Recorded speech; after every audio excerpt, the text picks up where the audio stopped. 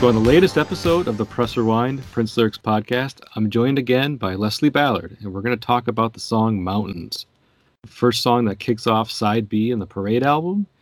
And if I'm speaking personally, it's my favorite song on the entire album in general. So I'm excited to really talk about this song with you, Leslie. Welcome back to the show. Thanks, I'm excited too, and it's one of my two favorite. I can't choose one favorite on Parade, but yeah, it's up there.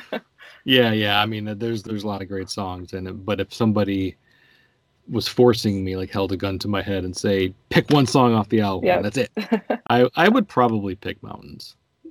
Just because I think the groove is so infectious. I love the music. I love the melody. And to be quite honest, the lyrics are something I've never really put a lot of thought into. Mm. So I'm pretty excited to discuss the lyrics with you because there's not a lot of them, but the chorus is very memorable, easy to sing along to. It's only mountains, but all the other words in the verses, I've heard them. I've comprehended them, but I've never really thought too much about them. Yeah. So this is something that is going to be kind of a learning experience for me to get somebody else's opinion on what Prince is trying to convey in this song. I mean, in terms of the song's presence in the movie Under the Cherry Moon, it's kind of widely known as the closing credits song. So yeah, I love its placement in the film for that, because how the movie ends is it has originally this downbeat tone, because spoiler alert, Christopher Tracy dies at the end of Under the Cherry Moon.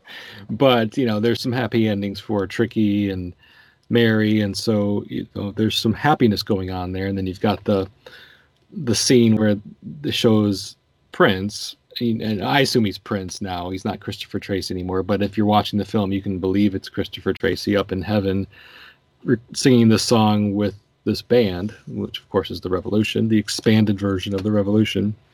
And you're treated to this song in its entirety in the closing credits, which is a great placement for it, because a lot of the other songs you just get pieces of, right? Like in the film, you just get a little snippet of this song, a little snippet of that song, but you get the whole thing for Mountains, and that's awesome because Mountains is great. So I like its placement in the film because you get the whole thing.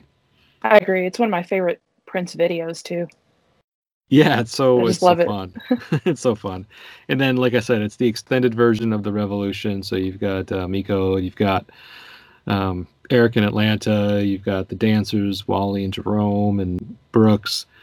So it's not the Revolution that we all saw and got used to with Purple Rain, but it's like a bigger, expanded version of it to kind of mimic the sound and style that Prince was putting out there with the Parade album. So it totally fits. It was a single. It was the album's second single after Kiss. And while it didn't quite cross over in the same way that Kiss did, I mean, it didn't make the top 10 on the pop charts, it still did okay. It was, made it to number 20 something or in the pop chart, which is completely respectable. But considering that it was the second single from the album, that wasn't quite probably the hope that the record label had for this song.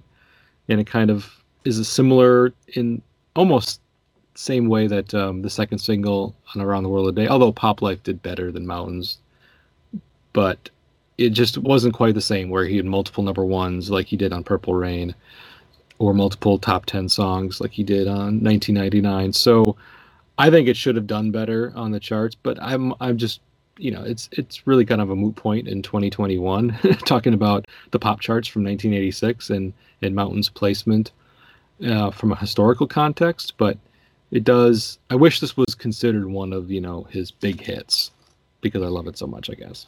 It's funny. I've heard people actually refer to this as a deep cut, which I laugh at. I mean, you probably would too, as hardcore fan. But I mean, to the casual fan, I guess it might be. But I think about too, if Under the Cherry Moon had done better, maybe this song would have been more mainstream. Oh yeah, for sure. To have it push it, Yeah, yeah. Considering, like I said, it was in the ending credits and Right. you got to hear the whole thing. If Under the Cherry Moon was a smash, yeah, I don't see how there was any way that this wouldn't have been a top 10 hit. And yeah, to call it a deep cut, I guess it just depends on your perspective. It depends on how Right. much of his career you know. I'm trying to think, did Mountains even make it onto the hits and B-sides collection? I I don't want to think so. say no, yeah. And so that didn't help its cause because, that was it sold well. That collection sold well. And that was really kind of aimed at the more casual fan, somebody who just didn't care about the albums, just wanted a collection of all of Prince's greatest hits from 70s and 80s and early 90s. And to not put this on there just kind of uh, tells us as, the hardcore fan, as you mentioned, that this song wasn't that highly regarded by the record label, at least. And like, we could put it on there, but let's throw on Soft and Wet just to, as a representation of Prince's early work, something that didn't do as well on the charts, but means more from, like I said, a historical context because it was his first quote unquote hit. So Right. I get it. I get why they didn't put it on there, but it didn't help the song become as well known as it should have or could have been. It also is kind of notable as it is officially the last single with Prince and the Revolution that charted. I mean, it wasn't their last single because there was one more single that was released off this album, and this is a Prince and the Revolution album, but it was the very last Prince and the Revolution song to chart on the Billboard Top 100. So um, it is what it is. It's just kind of like one of those footnotes. Like if anybody asks you on Prince Trivia Night, what was the last Prince and the Revolution song to hit top 40? Chart. Yeah, the answer is Mountains. So there you go. I think it wasn't the first time we hear Atlanta Bliss on recording with Prince as well. You're absolutely right. Yeah. Yeah, I was thinking that. You got it. That's another kind of little trivia piece that should belong when we're talking about this song. In terms of credits, Wendy and Lisa are credited with a lot of writing of the music.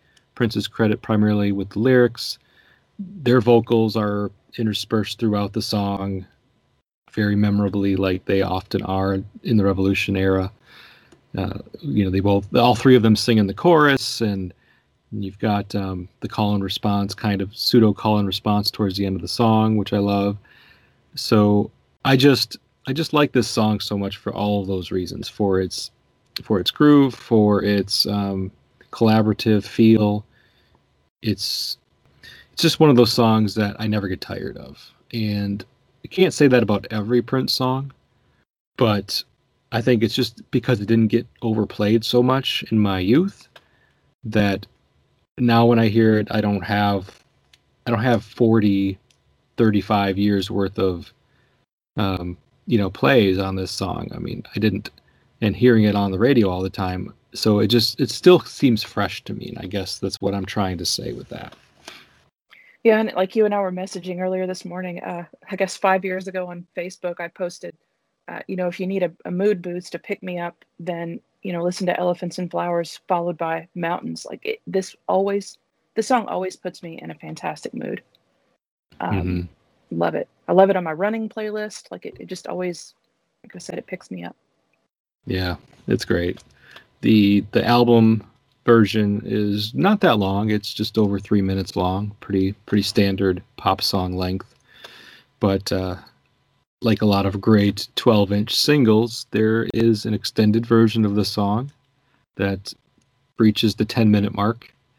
And a 10-minute Prince song is not an anomaly. There's plenty of them out there, whether they're remixes, whether they're just album songs that extend past the 10-minute mark. America from Around the World in a Day is a famous example of a Prince jam going well into the 20-minute mark. So 10 minutes seems kind of short. And I'm like, okay, 10-minute, 12-inch mix. That's like normal length for a Prince 12-inch. So, and it's mostly groove too. I mean, there's really no additional lyrics to speak of on the 12-inch of Mountains, which other 12 inch singles oftentimes have additional lyrics that can be spoken about or interpreted or dissected, but not Mountains. It's mostly just additional groove, which is cool because it's a great one. Can't go wrong with additional groove.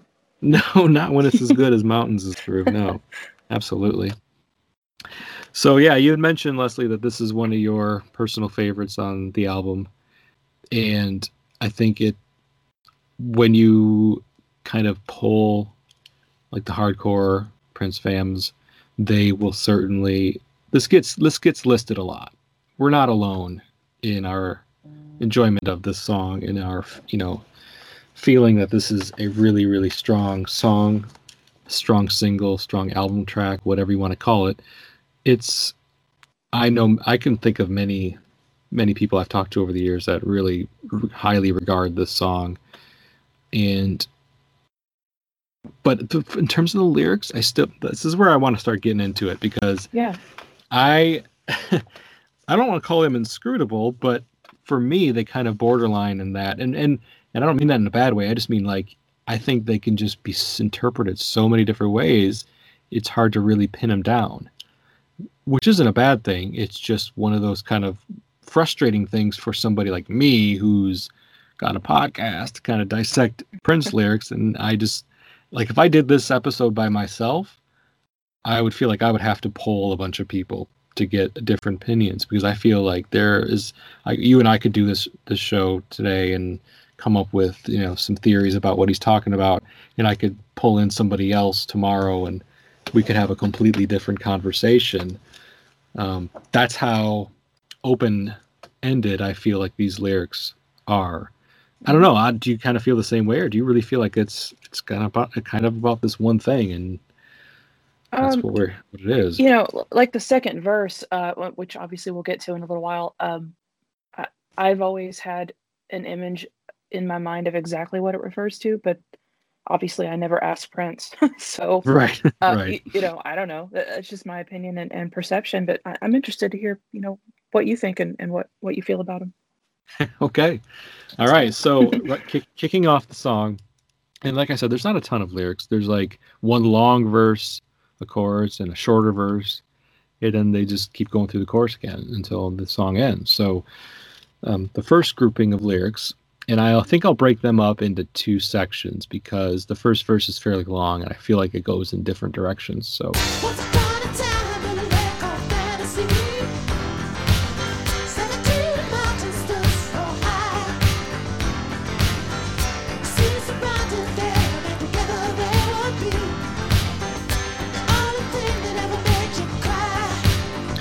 first lines are, "Once upon a time in a land called Fantasy, 17 mountains stood so high.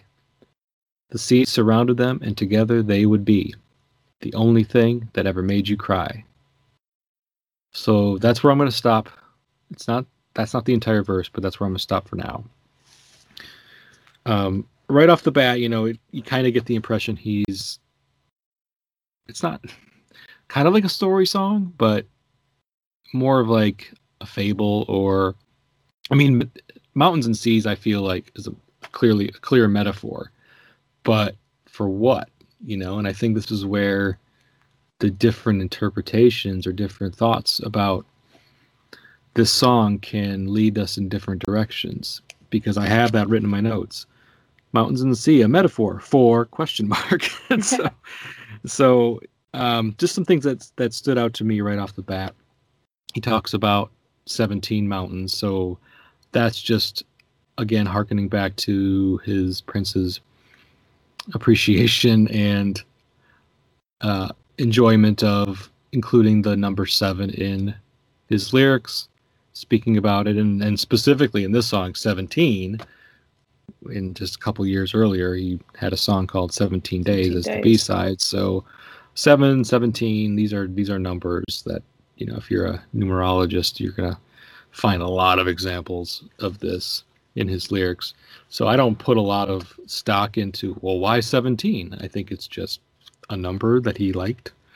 But I don't know, like, for me, with it leading off with Once Upon a Time, like a fairy tale or a fable, like I mentioned, in a land called Fantasy, and he's trying to like paint a picture of, I think, a little bit of a world where, you know, these metaphors exist, and you've got all of these mountains that can represent, I suppose, really anything. But the way I kind of think of them, especially in combination of the second verse, is more of temptations or things that humans desire, things that can potentially take our focus away from, you know, a greater calling or something that's more spiritual based. So what are some of your thoughts, Leslie, on this first section of lyrics? One of the things that stands out to me is that it seems like, at least in this kind of earlier era, when Prince is wanting to get spiritual or deep, um, he goes into allegory or storytelling mode a lot, like you were mentioning. You know, the once upon a time in a land, like he did that on the Ladder too, just on the previous album. You know, so it makes me think about that, and then even to some extent, like Moonbeam Levels is a similar type of story, you know, allegory in a way, or at least it's about storytelling. So I think about that. And then you were mentioning the number 17. I'm no numerologist myself either, but I Googled it, like 17 numerology. Like what did 17 mean? And who knows if he consciously knew this. I don't know if he had numerology books or what, but one source that I found says that the number 17 stands for compassion, self-confidence, strength, and spiritual consciousness. And to me, that kind of goes along with the theme of the song. Like, you know, one interpretation of Mountains in the Sea could be high points and low points, or, you know, as you mentioned, maybe temptation and possibly tears. But that we as spiritual beings can overcome those. So, you know, like I said, I don't know if that was purposeful, but that was kind of a neat discovery to read about, you know, what some consider 17 to mean. Oh, yeah. Yeah. I'm glad you did that, because I was always just kind of thinking like he likes 7 so much and sings about 7 so much.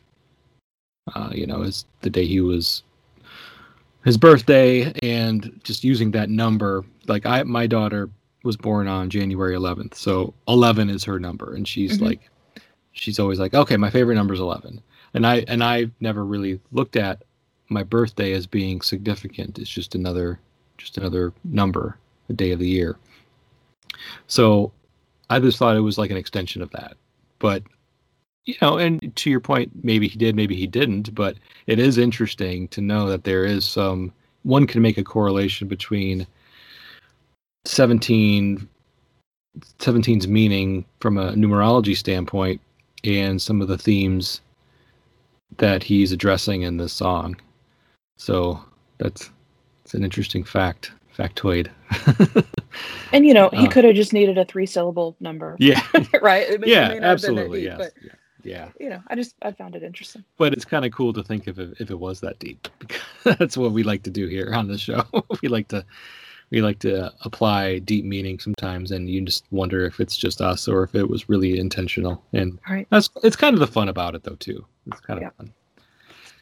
But I do like to preface any kind of statement and say, like, this is just, we're just putting that out there. We don't know, and we'll never know.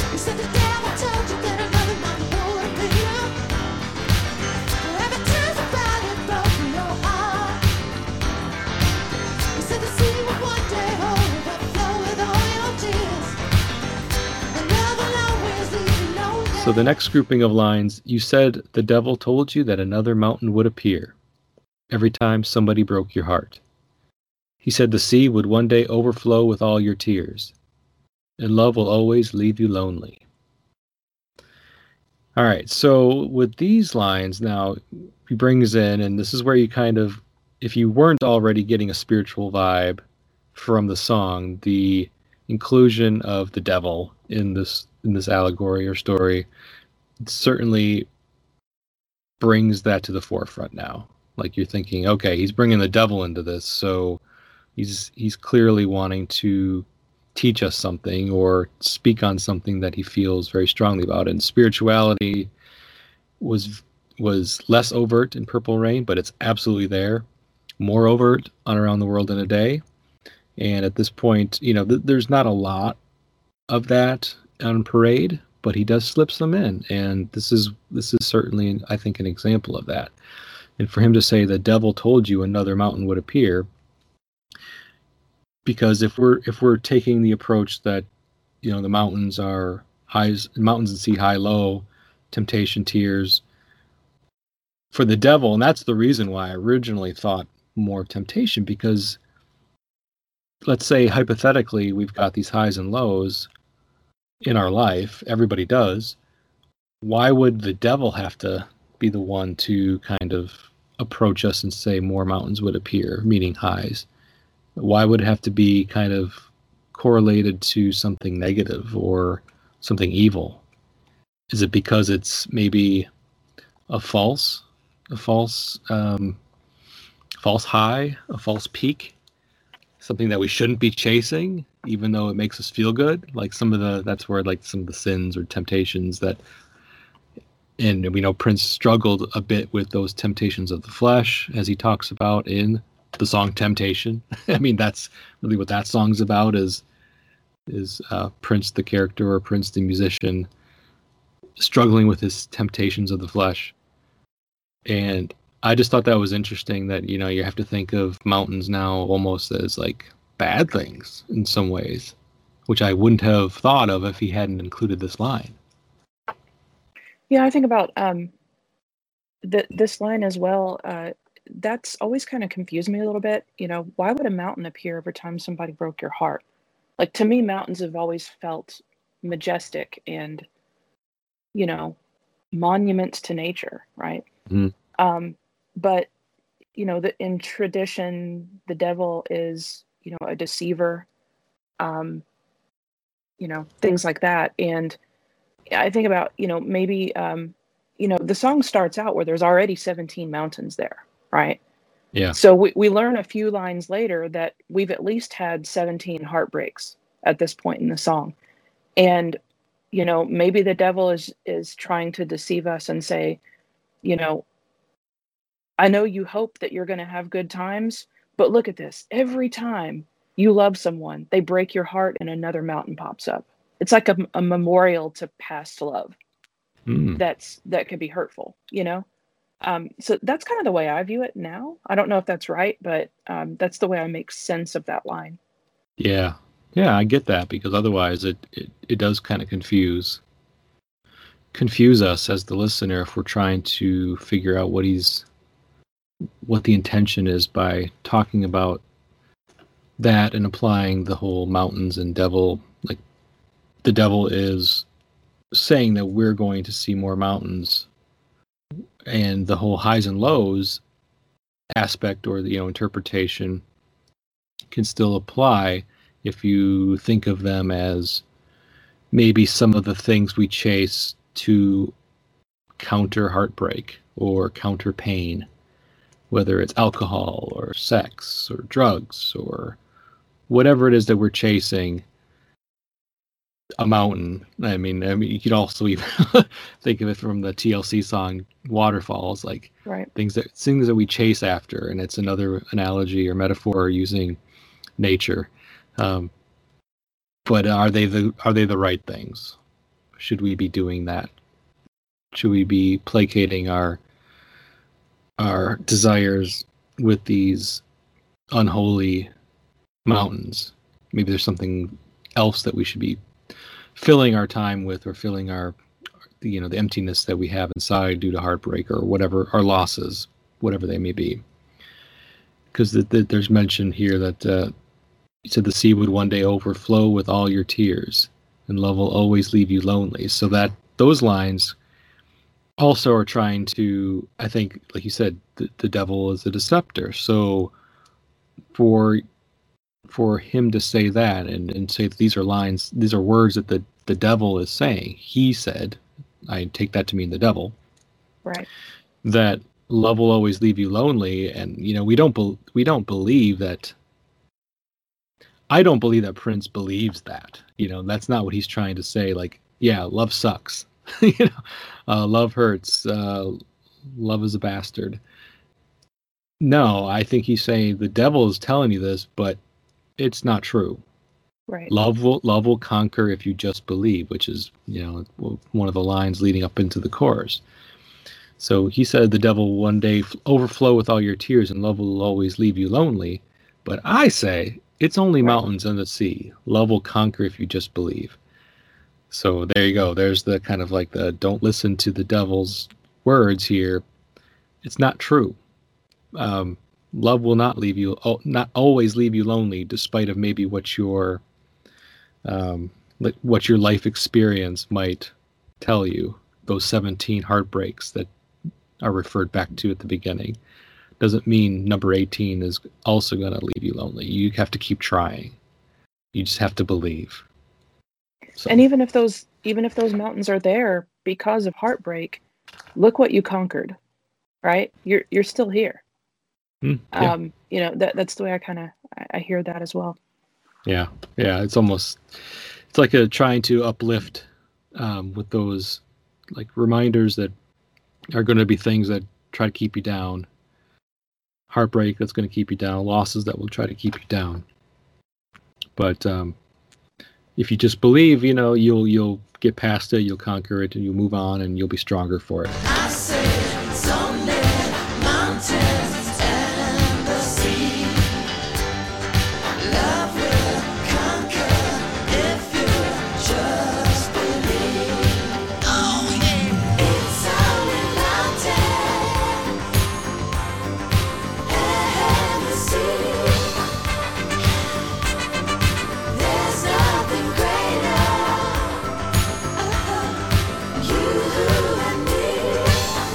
You and me. So the chorus is then, of course, it's only mountains and the sea. There's nothing greater, you and me.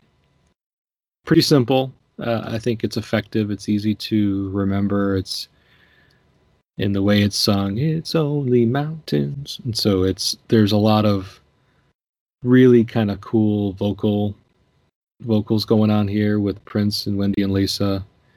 It's just you sing it and you're not even sure like what is necessarily being meant if you're not paying attention, but it doesn't make any difference.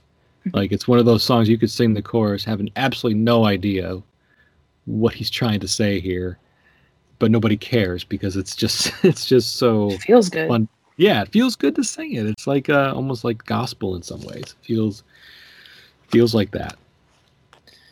Do you, in terms of like the chorus itself, I mean, it's just kind of reiterating a little bit of those last lines of the first verse. Love will conquer if you just believe. There's nothing greater, you and me. Nothing greater than love. That's really what I get out of it. Do you get anything different?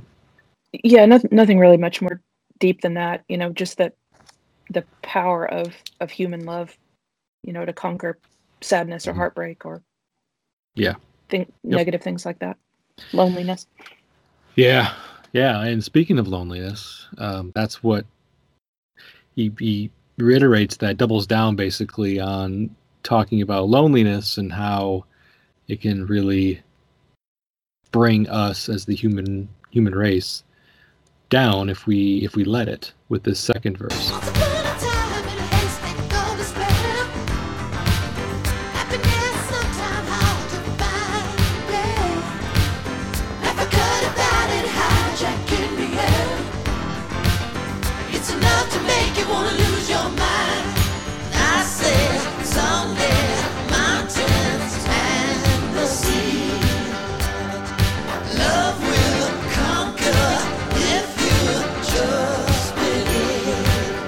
Once upon a time in a haystack of despair. Happiness sometimes hard to find, yeah. Africa divided, hijack in the air. It's enough to make you want to lose your mind. So it's hard to say that without singing it. Yeah. I thought about that. I'm like, and I've started to do that with some of the songs where you almost have to say the words at least in the same like beat as how it's being sung, even if I'm not going to sing it like Prince. Right. You almost have to use the same beats. It stops and starts to make it sound and flow properly. But anyway, I did my best with that one. But it is a tough one. But this verse is all about the kind of speaking to the negativity and speaking to the things that our society in 1985, 86 was presenting to those who were paying attention, at least.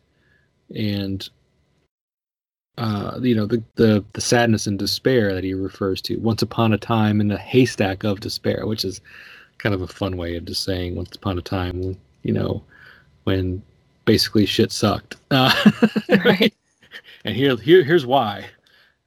Happiness is sometimes hard to find. Africa Divided, which I think is, unless you have a different interpretation, I think that's clearly a reference to the apartheid. Do you see anything else out of that when he's saying Africa is divided?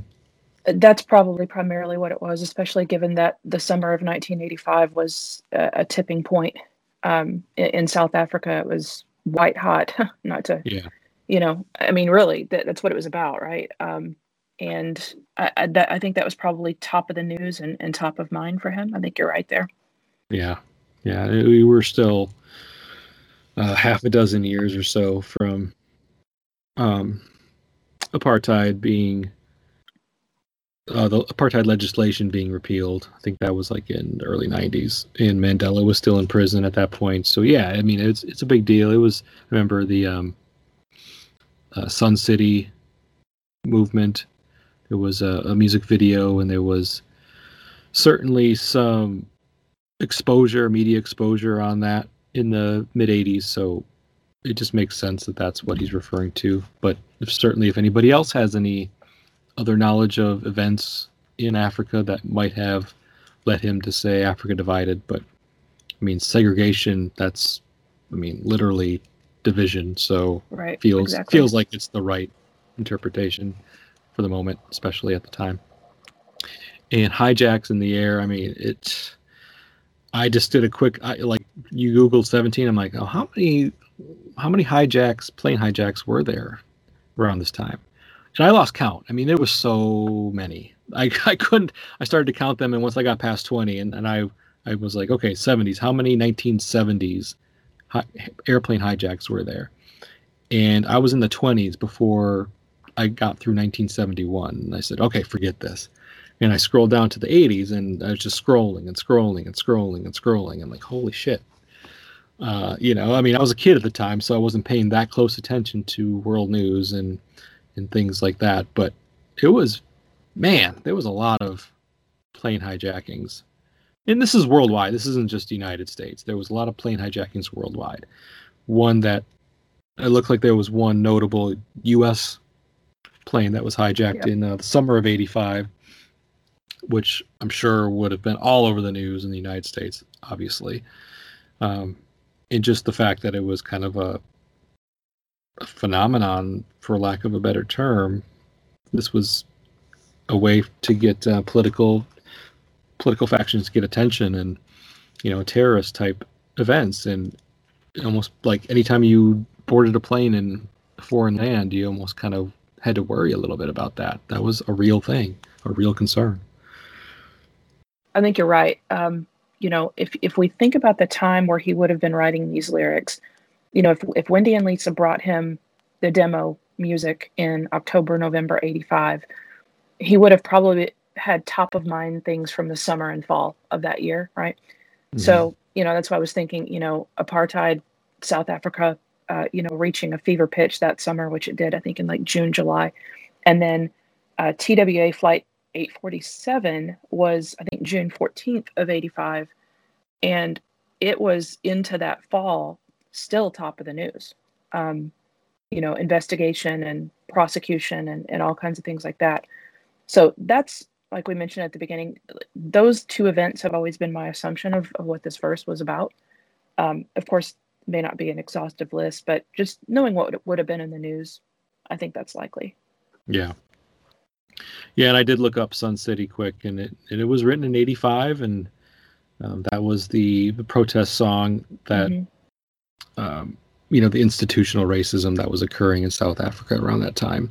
So yeah, it all lines out in terms of timing for this song to be written, and to use those two representations to speak of just kind of like the despair that he's trying to portray here, and some of the reasons why people would be kind of down around this time, just in general. Like, what's the stuff that's going on in our society in 1885 that makes us worry, that makes us concerned, that makes us sad, knowing that there's people dying and there's all these events in the world that just don't feel like they're just not right, and then those of us with scruples know that they're not right. What can we do about it?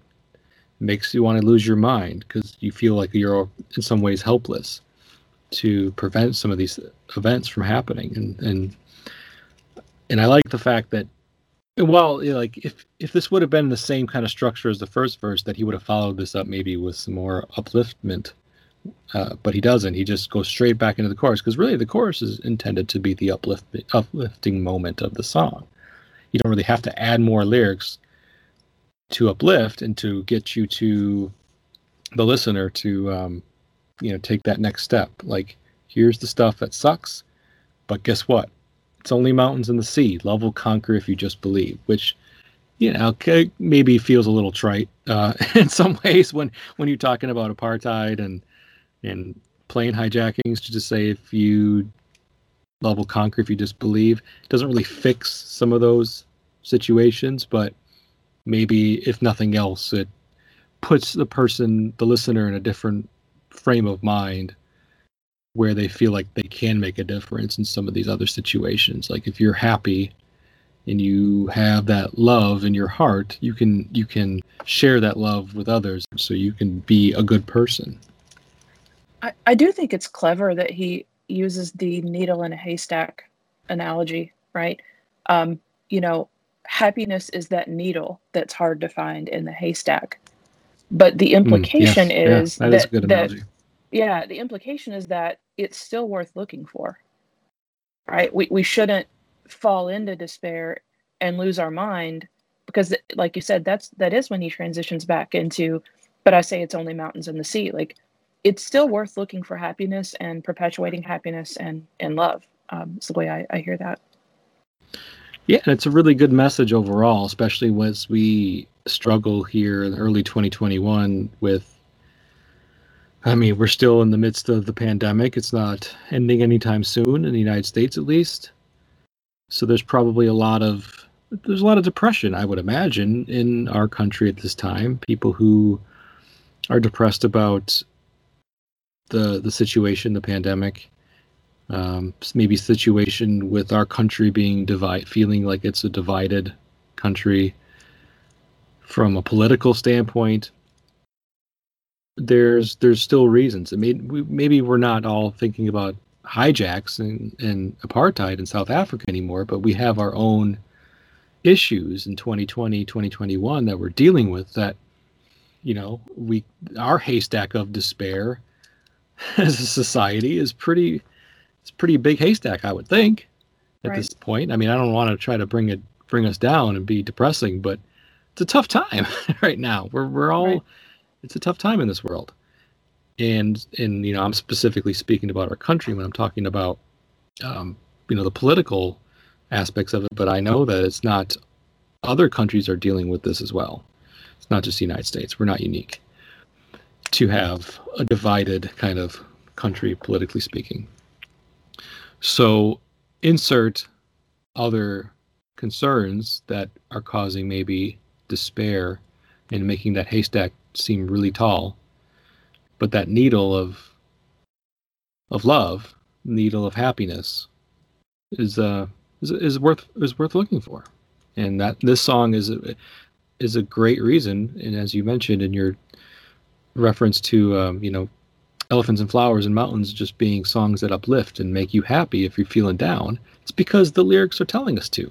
The music, even if with no lyrics, the music is enough, I think. But then you throw these lyrics on top of it, and it's all great. It's all golden. It's doing exactly what it's intended to do from a lyrical standpoint and a musical standpoint, and that's uplift and make you happy. Absolutely. It's only mountains and the sea. There's nothing greater, you and me. And we get a musical breakdown at this point, and there's really no additional new lyrics, but this part is fun because you've got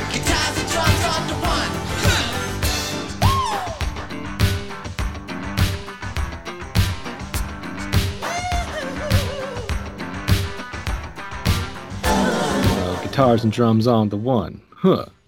That I don't know. I can't not repeat that and say those Exactly. lines along with Yeah. the song. And maybe like a drum hit on your steering wheel, right? If you happen to be driving. That's Yes, what I yes, do. yeah. I do that too. Or, and then the next one that is fun is when I think in the video it shows like Lisa doing it. I can't, when they're just speaking, I have a hard time telling Wendy and Lisa's speaking voices apart, unless I'm in a song. Like if I hear them talking, just like on a podcast or something like that on the radio, I can tell them apart. But in the song, it's hard to tell because they're kind of like yelling it.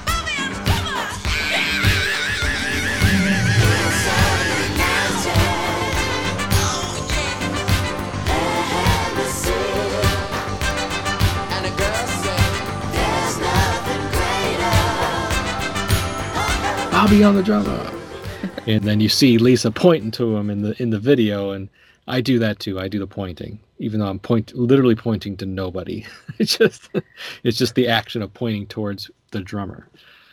It's funny. A couple years ago, I was at the Paisley Five and Dime summer party that they have. Shout out to Eric and Well, that sounds like fun. Yeah, and Bobby was the guest speaker. Oh man. And cool. And the coolest thing, like I always have this memory now, ever since that event, when that song came on, getting to yell Bobby on the drummer and point to him, and catch his wife Vicky's eye, like that was so much fun. That was such a cool moment. But yeah, I remember that now. That sounds awesome. I think I miss those kind of events, like being able to attend those types of events. I had a Paisley Park, Minneapolis trip canceled last summer. I think a lot of people did, which bummed me out to no end because I was really looking forward to it. Okay. Anyways, I just climbed the top of my haystack of despair, so I got to get through this. It's only mountains. We'll and find the sea. needle next time we're at Paisley together. Yeah, that sounds like a good idea. Let's do it. And another thing I like, I mean, just again, it's only mountains and the sea. And the girls say, Prince adds that little additional line in there, and then, because then he lets Wendy and Lisa do their thing. There's nothing greater. And the girls say, because we all hear the girls, we all know that Wendy and Lisa are singing the song, but he just wants to make sure that he gives them a shout out because guitars and drums on the one, so guitars. And I think at that scene when he says guitars and drums on the one is when Miko gets right up in front, or Prince is standing there, and I don't know, I don't remember, but I know Miko gets like right up in front of the camera. Hey, welcome to the band, Miko. We've seen you in the background there for a while, but hey, come on up. And Brown Mark does the same thing. At one point, he brings like the ones who aren't stuck behind drum kit or keyboards or piano, but then Wendy doesn't get to. She just sits on the Lisa's piano the whole time, and with her, and she's kind of like got her back to us for most of the video, if I recall. Every once in a while, she'll peek her head around or turn her head back to sing a line and have us see her. Just a cool video. Love it. I know this is a lyric podcast, so nobody can see it with me, but come on, it's available anywhere. It's on. Rent the movie if you don't own it. Rent it. Pull it up on YouTube. Watch it. You'll have a great time because there's so much to enjoy about it. And of course, you got to talk about Prince and his hat. I mean, the hat, yes. the hat. I mean, Under the Cherry Moon Parade is my favorite Prince era. Aesthetically, I just love it. But that hat is incredible. Yeah, it is. All right. Well, that really brings us to the end of the lyrical dissection with the song. That, like I said, there isn't a lot of lyrics. There's the lyrics that we get. If you want to try to interpret them, if you want to make the effort, they certainly lend themselves to potential variety of interpretations, which is cool. They also make sure that you can apply them. They're applicable. They're not so specific that that they are going to turn off a a portion or segment of the population because they can't be applied to everybody. They're universal. So I think that's a great songwriting technique, even if he's talking about, even if you're not religious, you know, I mean, even if you're not religious, if you don't really believe in God, it doesn't really matter because the idea is greater than that. The idea is more about finding that happiness, finding that joy, and then specifically you can, if you want to, you can find love, and love for another person, love for yourself, love for society at large, fellow man and woman and child. So find that love and find that needle in that haystack and climb that mountain. Do you have any additional thoughts that you wanted to touch on, Leslie, in regards to mountains? No, I think we covered it. Like I said, this is one that is on my when I'm sad, I put this on and it does the trick. So if anyone's facing that, like you said, in these, as we all keep saying lately, unprecedented times, this song will cures what ails you, as they say. Absolutely. Okay, well, and also if you have an extra 7 minutes, throw on the 12-inch version, the 10-minute version. Yes. Because it's great. you just kind of dance the whole time that it's on, and if nothing else, it'll give you a nice workout. Definitely. So thanks again for being on the show, Leslie. I appreciate your time and your thoughts on this song. Is there anything that you want to mention about where people can find you on social media? Sure. I actually have recently changed my social media handles. I probably shouldn't do that. I need to brand myself a little bit better. But currently on Twitter, I'm Shockadelica78. And on Instagram, it's Leslie, LESLIE _3121.